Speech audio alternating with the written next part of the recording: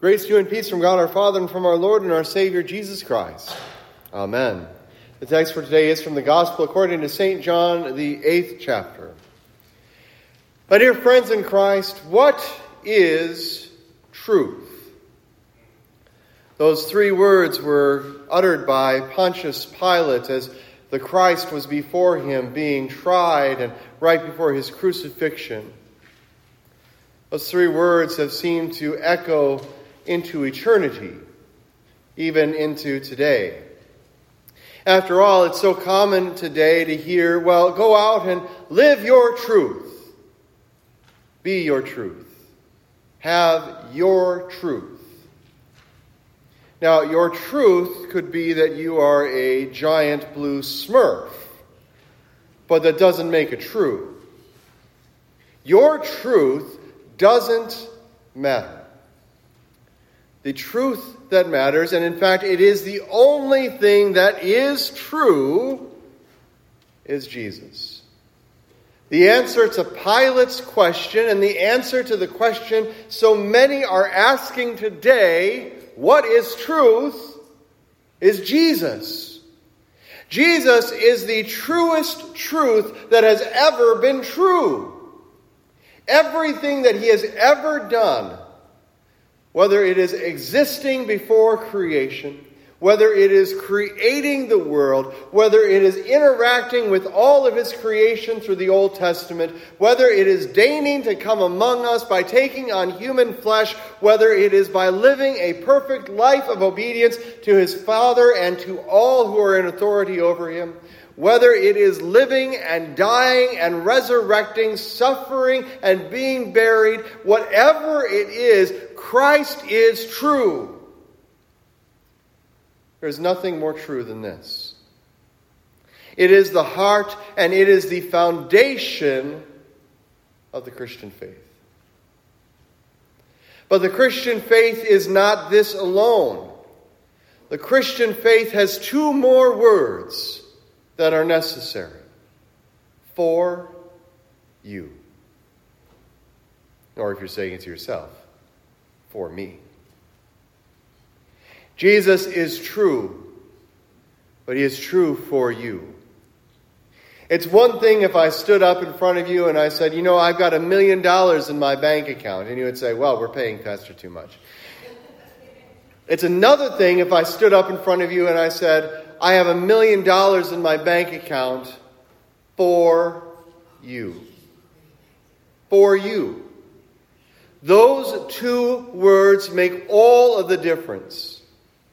Christ existed before all of creation for you. Christ created the world for you. Christ interacted with his creation through all the Old Testament for you. Christ deigned to come and take on your flesh for you. Christ lived that perfect life of obedience for you. Christ lived and died and was resurrected. He suffered and was buried for you.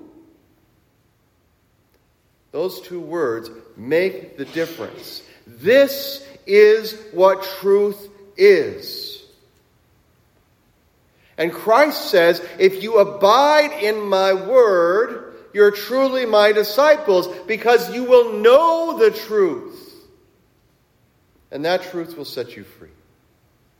That truth of Jesus for you is the freest free thing in the world. There is nothing you need to do to earn it. There's nothing you need to do to grasp it. It is for you. It is free. It is given all of the time. It is always accessible. It is for you. And that is why this day is so special to us. Because no matter what other doctrines are inserted into the church has always persevered. But there comes a time when the church has to reform, when the church has to reclaim the truth.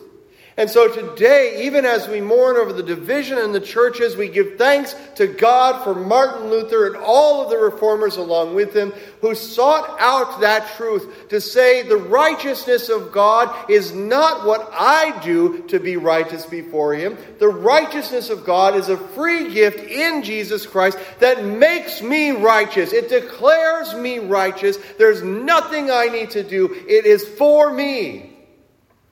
And it is for you. That's Reformation Day. And Christ says, if you abide in His Word, if you study His Word, if you meditate on His Word, if you, like a cow, chew the cud of His Word, chewing it up for a little while, swallowing it, vomiting it back out, chewing it up again, swallowing it, vomiting it back out, that's what we do with God's Word. And if we abide in His Word, if we rest in His Word, if we live in His Word in this way, you will know the truth. And the truth will set you free. Free from what? The Jews thought Jesus was loony. We're children of Abraham. We've never been enslaved by anyone. They must have forgotten their entire history. I mean, the Egyptians, right? All the people who otherwise took over Israel, cast the Israelites out of Israel, let them return to Israel. They were slaves to all these people. And now they're essentially slaves to the Romans, having to do what the Romans demand. They've never been slaves to anyone, though, right? No, they're loony here. But they've missed the point. How is it, if we've never been slaves to anyone, that you say the truth is going to set us free? I don't see chains. I don't see shackles. I don't see whips on my back. How am I to be set free?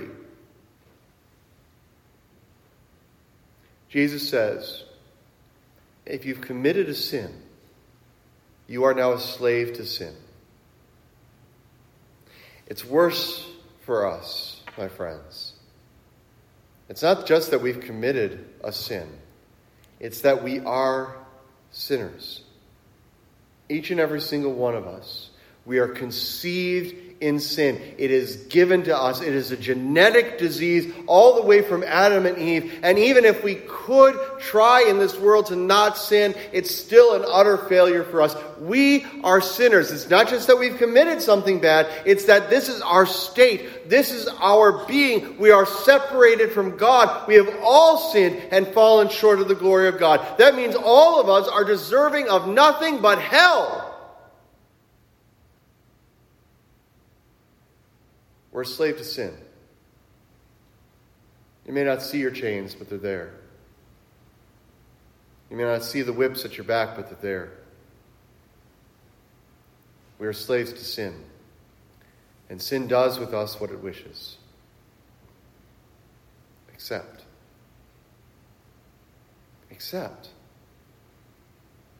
Or I kind of like the word but. See if it's smaller. But the Son has set you free. You see, if you're a slave, you don't get to stay in the house of your master. You don't. In biblical times, if you were a slave, you served a master for 7 years, you were cast out of the house. If you did not declare that you were indeed part of that family, they would set you free. You never looked back. You were not a part of the family at all. But here's the deal. The Son of the Master has come. He has broken your chains. He has brought you into the house. And if the Son sets you free, you will be free indeed. The Son has paid the price for your sin.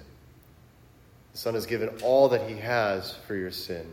The Son of God has taken on your flesh, has crucified it, has crucified all of sin with Him, and rose from the dead to give you that promise of everlasting life. The Son has set you free. And so you are free indeed. What is truth? This is truth. What is truth? Jesus is true. What is truth? Jesus has done all of this for you.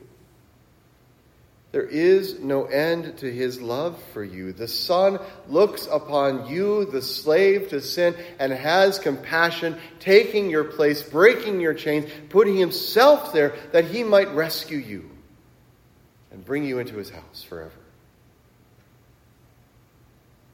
This is Reformation truth. This is what we have now proclaimed for 505 years. 1517, October 31st, Martin Luther nailed the 95 Theses on the door of the Wittenberg Church. While that wasn't what we would call a Lutheran document, if you ever read it, there's a whole lot of Roman Catholic doctrine in there, but it was the start of questioning the authority of the Pope. The Pope and the councils who so often contradict one another, it is the start of this, where we are able to look to them and say, we have no source of truth except for the very word in which we abide. We will not listen to councils. We will not listen to popes. We will not listen to traditions. We will not listen to anything that contradicts the word of God. The word of God is our source. The word of God is the source of truth. And on it, we will base everything that we believe, teach, and confess. We continue to do this today. With everything that surrounds us, we continue to do this today. With the beautiful images of this church of the Reformation that has been built, we continue to teach the faith that comes to us out of the Word of God, whether it be the sacraments or the crucifixion of Christ, whether it be the baptism of Jesus or his nativity, whether it be the Trinitarian symbols that we have up behind the organ, and if you haven't seen those, you need to get back there, or even Martin Luther standing in the middle of the back of the church. We continue to teach the truth. Whether it is the services we conduct in all of the different ways that we do it, whether it is the preaching of his word or the reading of it, whether it is the forgiveness of sins or baptism, whether it is the Lord's Supper, we continue to bring the truth of the Scriptures to you because this is a Reformation church. And it's for you. Everything we do is for you. Not because, well, we're just that self-aggrandizing or that's self-giving, but we do it because Christ has done it for you. And in this place, Jesus is here. You being here this morning is the very embodiment of what Christ is saying. If you abide in my word, you are surrounded by his word in this place, and you will continue to be so. If you've ever looked at your hymnal and looked at all of the little tiny letters that are around the different hymns and the parts of the liturgy, you can see all of the places where what we say, what we pray, what we sing, what we confess, all of the places where this is taken directly from the Scriptures. That is the living embodiment of abiding in his word. In this place, we abide in the word of God. And in this, we know the truth. And the truth will set us free. My friends, you are no longer slaves to sin. Your chains have been loosed, broken, destroyed, and now you are free. You are free. Not to go and do what you wish, but to go and do what God wishes you to do. And when the day comes, and it will come probably today still, when you do what you wish as opposed to God, know that he has set you free from that sin as well. And that he continues to call to you to repent and be forgiven of your sins. Know too that your God is calling you all of the time so that you may abide in his word. He is surrounding you with his living in your heart. He is calling out to you to believe in the gospel, that gospel truth that is for you. The Son has set you free, my friends. And so you are free indeed in Christ Jesus, free to live in this world without fear of reprisal from God, free to live in this world without reprisal of the world. For what can the world do to you when you have the promise of life everlasting in the gospel? You are free. What is truth? Your Jesus is truth. And he is here for you. In Jesus' name, amen. Now may the peace of God, which passes all human understanding, guard your hearts and your minds in Christ Jesus our Lord. Amen.